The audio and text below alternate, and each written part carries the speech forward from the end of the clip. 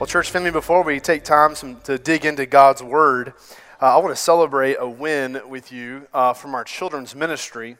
Up on the screen, you're going to see some pictures of a ministry taking place in Belize that our kids are a part of.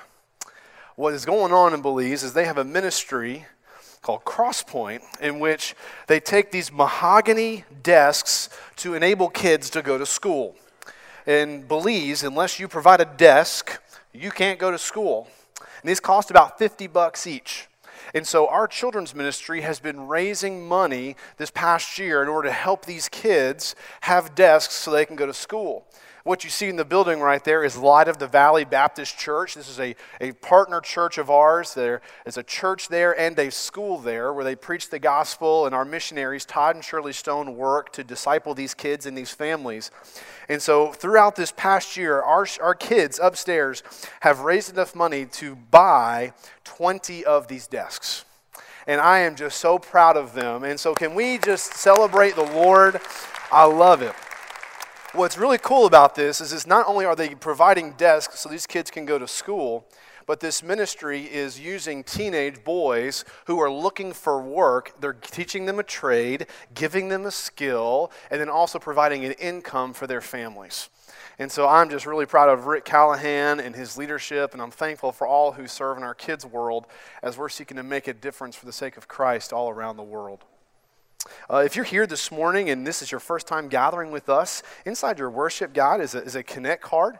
If you wouldn't mind, just fill that out. And at the close of the service, we're going to have a basket that we're going to take up for our offering. You can just drop it in there. It's a way for us just to connect with you. Thank you for gathering with us this morning.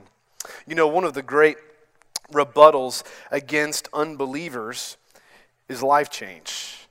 Because you can't disprove someone's life being changed. Jonathan had been kicked out of 2 universities for bad grades. He drank a lot, he partied hard, and he lived for 2 things: sin and self. A friend who was a Christian loved him, shared the gospel with him, and by God's grace, Jonathan gave his life to Christ.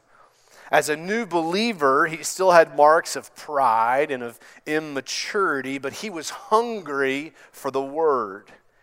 God was pruning him. God was maturing him.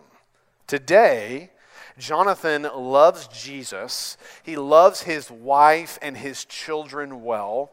He is now a Bible teacher at a Bible college. He's pursuing a PhD.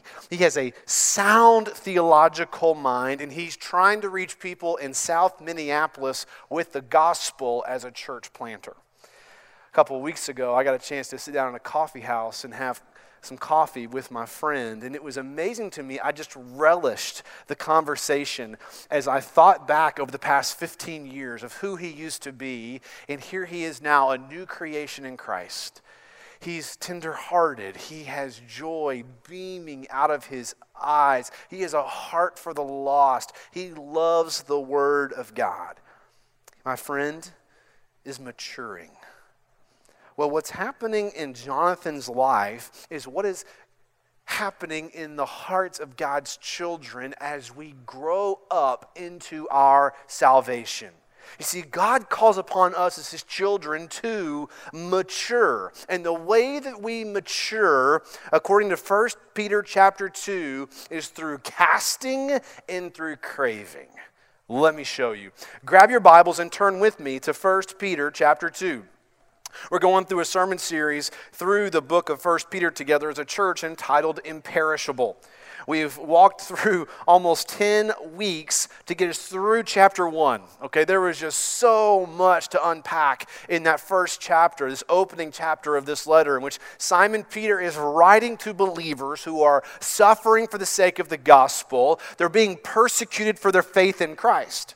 And so he's challenging them, he's encouraging them to stand firm in the faith, hold fast to Christ, persevere in the midst of suffering. Last week we spent some time unpacking this idea that we have been purified when we obeyed the truth.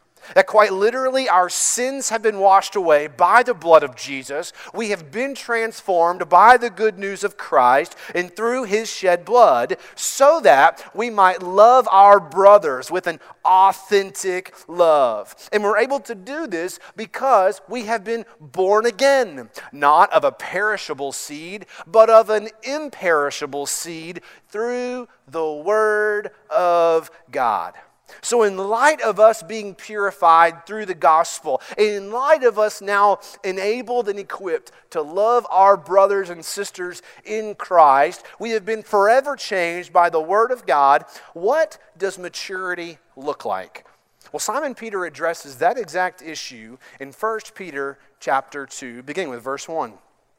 Peter writes, "Therefore, rid yourselves of all malice, all deceit, hypocrisy, envy, and all slander.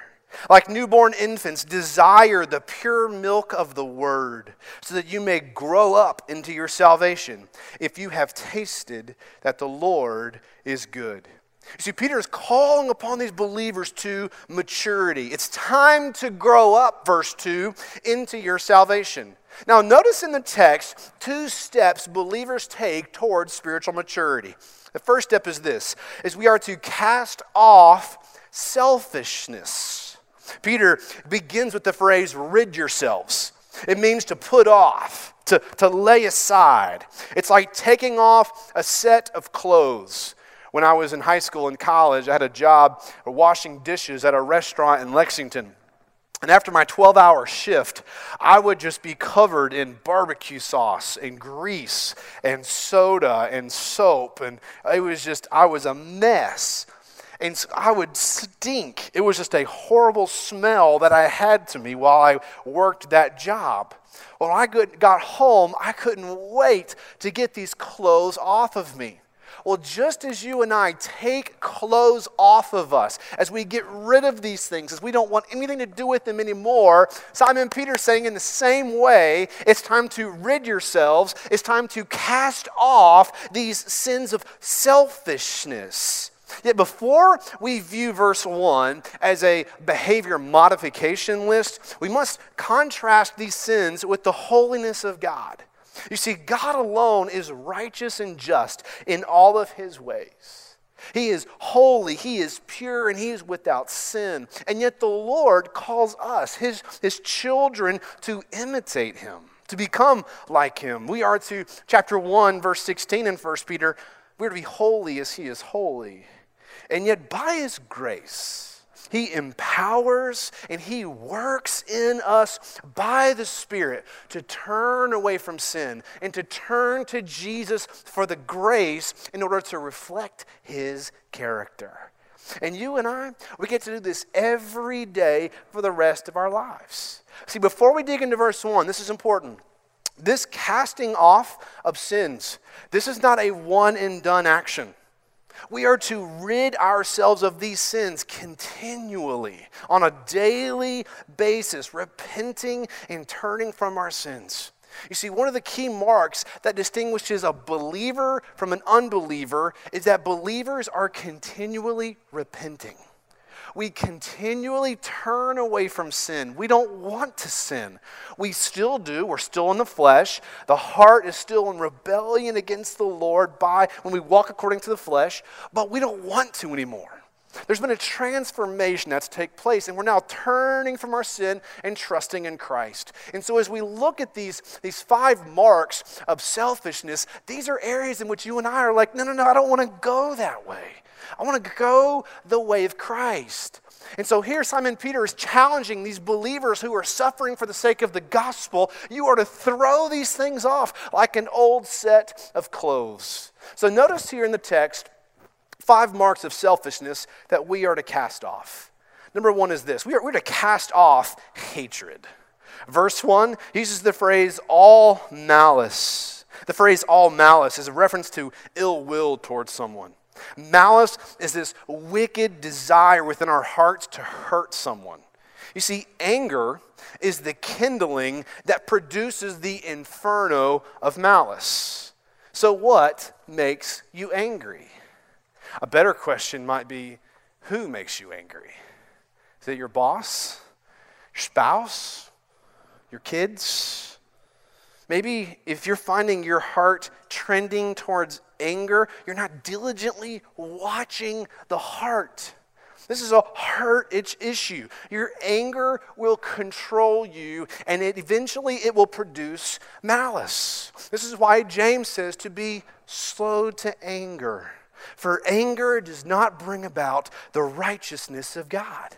This morning, if you're harboring bitterness, if you're harboring anger in your heart towards someone, if you see your heart trending towards malice, it's time to cast it off like dirty clothes. Number 2, we are to cast off manipulation. Verse 1, he uses the phrase all deceit. That phrase all deceit, it literally refers to bait on a fish hook. It's deceiving. What looks like one thing is actually another. You see, being deceitful is when you conspire against someone or you are manipulating people or situations to get your own way. We see this in Matthew 26, where the chief priests and the elders, they conspired to arrest Jesus in a treacherous way and kill him. Jesus' enemies were deceptive in orchestrating his death on the cross. Hear me today. God knows what it's like to have someone manipulate against him. Jesus himself was manipulated against by his enemies. If you have ever been deceived, if anyone has ever tried to manipulate you, hear me this morning, the Lord knows. He knows.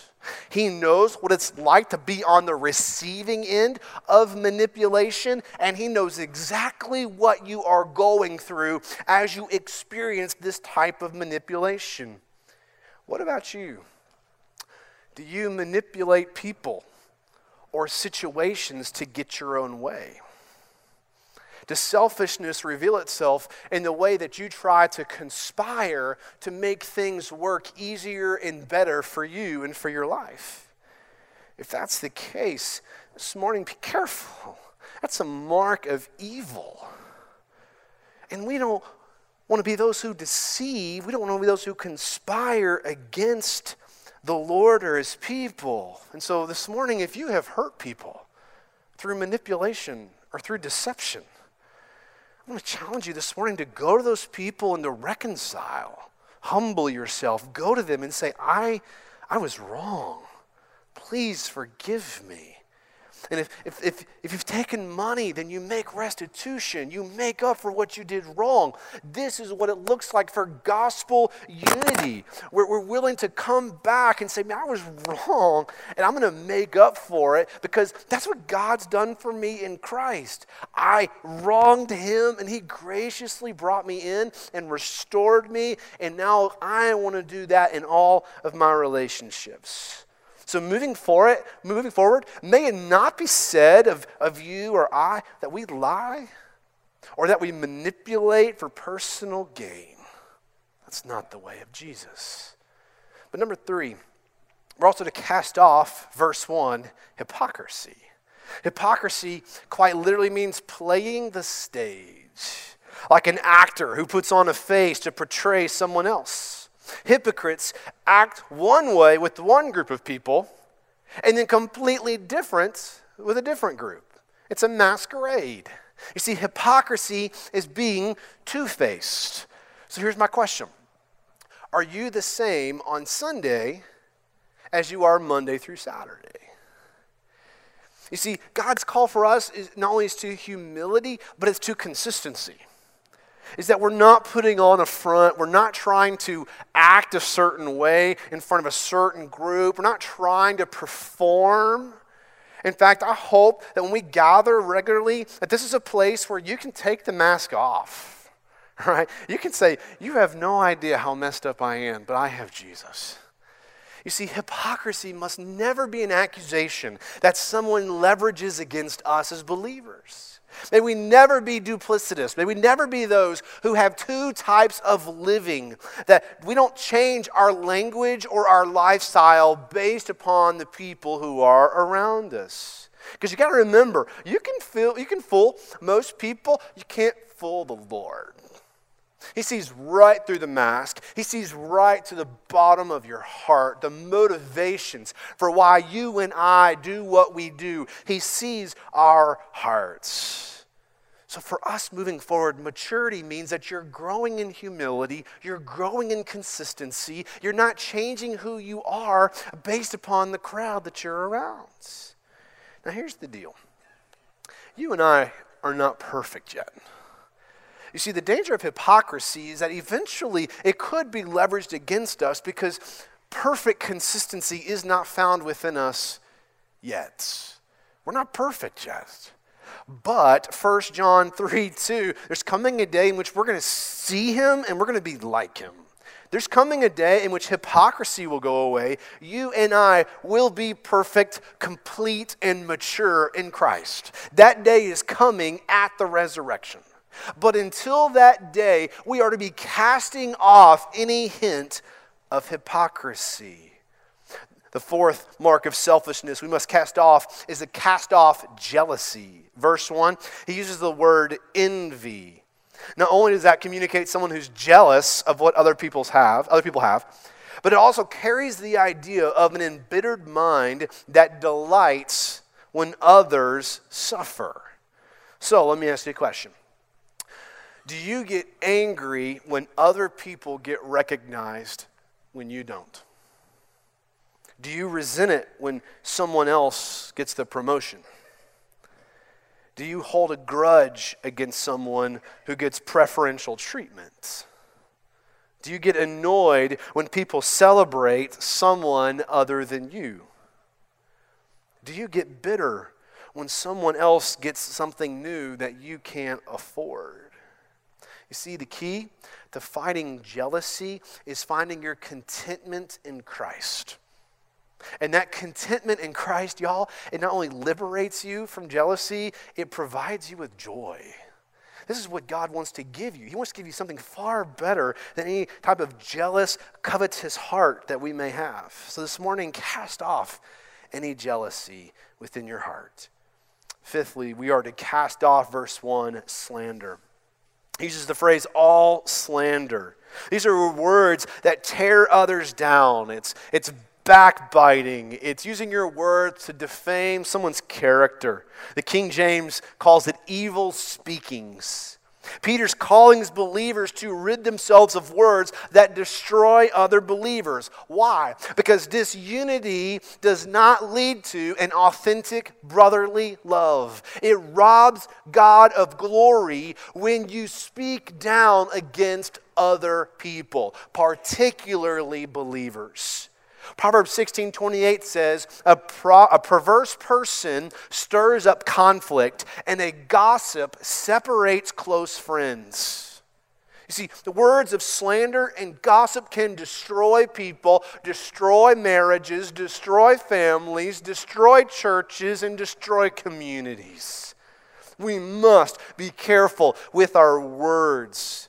Currently in our kitchen, we have a sign up of Ephesians 4:29. It says, let no corrupting talk come out of your mouths, but only such as is good for building up as fits the occasion, that it may give grace to the hearer. So the question is this, do you have a sharp tongue? Do you speak evil against other people? Well, here's the good test. Go to friends and family and just ask them this question. Do I speak negatively about other people? And then humbly listen to their response. You see, a mark of mature believers is that we are repenting, we are turning away from slander. Now let me put some flesh on this. Let's be a little bit more practical. I want to land this home right into all of our hearts. Let me give you real quick 3 marks of selfishness. They're not in your notes, but they'll be on the screen. I want you to see these. First is this. One mark of selfishness is you lust for more. You see, the selfish heart says to itself, if I could only have more. If I could only have more sex. If I could only have more money, if I could only have more influence, if I could only have more power, if I could only have more stuff, it is a continual lust for more. You see, when you have a heart like that, your thirst for more is never quenched. You see, the heart that lusts for more is focused on the self. Contentment is only found in Christ. Well, the second mark of selfishness is you complain. And here's what that looks like. When things are not going the way that you want, you gripe. Your frustration rises when things are not done exactly how you want them to be done. You are quick to blame others, including God, when things don't go the way that you want them to go. When your plans or preferences or expectations are not met, you complain. These are all marks of selfishness. Thirdly, you're impatient. Wi-Fi is slow. Traffic is backed up. The kid spills their drink for the 100th time. How do you respond? You see, selfishness reveals itself in a million ways in each of our hearts and lives. None of us are exempt from this. And you see, here's what I've discovered. Selfish people are unhappy people. Never content. Never satisfied. Why? Because happiness is not found in stuff. Happiness is not found in your spouse.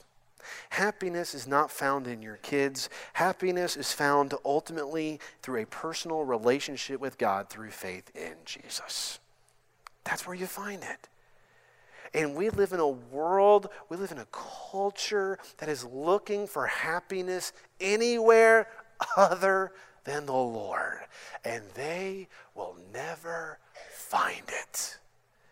Contentment is found in Jesus. So you and I must be like gardeners who are constantly fighting back the weeds. We are keeping a close watch on selfishness popping up in the garden of our hearts. So step one towards maturity, we're to cast off selfishness. Now, if you're like me, your toes are hurting right now, okay? Like this is painful. But this is what the word does. The word cuts. The word, it divides. It prunes areas in my heart, in your heart, that don't reflect Jesus. In fact, Jesus says in John 15 that if you abide in me, you will bear much fruit. And Jesus, the vine dresser, is going to cut off whatever does not bear fruit. Why? So that fruit can come forth. And so you and I have things in our hearts and lives that don't reflect the nature and character of Jesus, and it is God's mission to make us just like Him. And so as we study His Word, we see Him here, even through verse 1, as we are casting off all of these marks of selfishness, God is pruning our hearts, cutting off things within us that do not reflect Jesus. But just like discipleship and repentance, it's not only a turning away from something, it's turning to someone. Okay, we see here in the text, not only are we to cast off selfishness, but step 2, we are to crave the Word. We are to crave the Word. Look at verse 2. Peter says, like newborn infants, desire the pure milk of the Word, so that you may grow up into your salvation, if you have tasted that the Lord is good. That word desire, verse 2, it means to crave. It means to long for. It's an intense passion, like an insatiable desire. This is a command that Peter is giving here in the original language. He's commanding us to crave. Just as newborn infants desire milk, so are we to desire the pure milk of the Word. Now, parents, you are very familiar with the two contrasting sounds that a baby makes when they're hungry. Crying and eating, okay? So the cry is loud, it is ear-piercing, and it is stress-inducing. You're very familiar that when the baby is crying in such a level, it has a decibel that ruins your ears, and they're telling you, I want something and I want it now. And yet you contrast that with the sound they make when they're eating. There is a quietness, but there is a devouring of the milk. They long for that milk. They're almost out of breath as they devour the milk that's being provided. They're like swimmers who go underwater and they come up for air only to go back down for more. You know that sound that they make. And so here Peter is saying, just as babies crave that pure milk, we are to crave the pure milk of the Word of God. And when you desire the Word and you feed on the Word, watch what happens. Verse 2, you grow up into your salvation. Don't miss this. Spiritual maturity begins with a holy hunger for the Word of God. You see, there's a direct relationship between spiritual maturity and Bible intake. I said this last week. There are no shortcuts. This is your way forward. If you want to grow, you've got to do the hard work of digging into God's Word. This is your way forward. There's other things that are good. This is what is best. You see, when we devour the Word, when we crave the Word, we become like that man in Psalm 1. Blessed is the man who does not walk in the counsel of the ungodly, nor sit in the seat of scoffers, nor stand in the way of sinners. But his delight is in the law of the Lord. And on his law he meditates day and night. He is like a tree planted by streams of water that bears much fruit in its season, in which its leaf never withers, and all that he does, he prospers. There is a craving, there is a meditating, there is a devouring of the Word. So Kenneth, I'm ready to grow. I'm ready to go deeper in my walk with God. How do I do that? Here it is, plain and simple. Read your Bible. You meditate on it day and night. You memorize all that it contains, and you hide God's Word in your heart so that you might not sin against Him. You put God's Word up on the walls of your home to help you memorize and to know it. You talk about the Word. When you gather with your small group, when you gather with your impact group, when you gather as a family, when you're talking to your kids, hanging out with coworkers, hanging out with friends and neighbors, you just talk about the Word. It becomes so much hidden in your heart that it overflows and it just becomes kind of part of your conversation. Now, you don't do it in a very preachy way where you're raising your voice and, no, it's just conversational, talking about the Word. Let me tell you what God's planting within my heart. And what's amazing is the more you devour the Word, your appetite changes. You no longer want anything else for spiritual nourishment. You long for the meat of the Word of God to satisfy your craving. I love how Warren Wiersbe said this. He said it like this: it is sad when Christians have no appetite for God's Word, but must be fed religious entertainment instead. As we grow, we discover that the Word is milk for babes, but also strong meat for the mature. And as we feast upon God's Word, verse 3, we taste and see that the Lord is good. Here, Peter is quoting from the Psalms about how the Lord, when you taste and see, you know that He is good. You see, here he's paralleling the Lord in the Psalms with Jesus Himself. And what's amazing here is that you get more Jesus through more of His Word. So, Kenneth, what do I do when I don't desire it? How do I respond when I just don't crave the Word? Let me give you 3 quick things. Number 1, keep obeying. You keep obeying. You be persistent in your obedience. When you don't want to read the Word, read the Word. Don't wait until you feel like it. You keep reading and reading and reading. Don't miss this. Feelings follow obedience. You must lead your heart.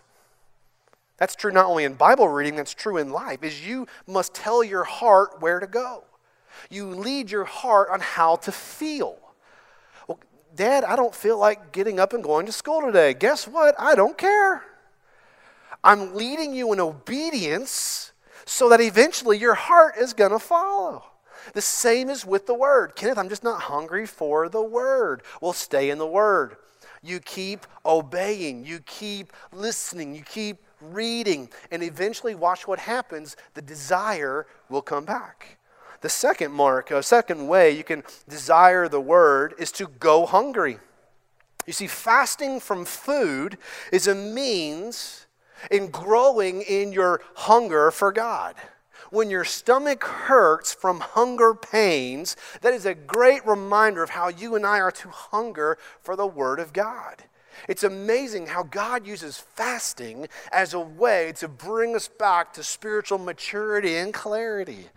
So if you're not in a season in which you're just not hungry for the Word, let me encourage you to fast. Take a break from food, and instead of eating the food during that time, you open the Word. But as your stomach reminds you, hey, I'm hungry, you immediately think, man, I'd be so hungry for the Word of God. Thirdly, be patient. You see, healthy things grow, but they go through seasons. There will be seasons in which you just don't desire the Word, and that's okay. But you remain faithful and you keep reading and you keep plowing and you keep studying. You go through this season of pruning, and it's a normal part of maturity, and you keep persisting in His Word until the desire returns. You see, I was reading this morning in Ephesians 5 that Jesus is preparing for Himself a bride, the church. And He is preparing us in such a way that He is making us holy. He is washing us with His Word. Why? So that He might present her to Himself holy and blameless. Paul says in Colossians 1 that he wants to present the believers mature in Christ. And if there's anything I've been praying for the Lord for our church, is that when the day comes when I stand before the Lord and give an account for my life and for my ministry, I can present you mature in Christ. I can say, here they are, Lord. They're more like Jesus. They're more humble, more faithful, more word-driven, unashamed of the gospel, ready to give an answer for the hope that they have. But y'all, here's the deal. Maturity takes time. And maturity is painful. But what happens is over time, as you grow more in love with Jesus, as you devour and crave His Word, you eventually look back over a period of years and you see maturity. You can sit across the table from someone and look back and say, wow, God, look what you have done. But the way maturity comes is through casting and it's through craving.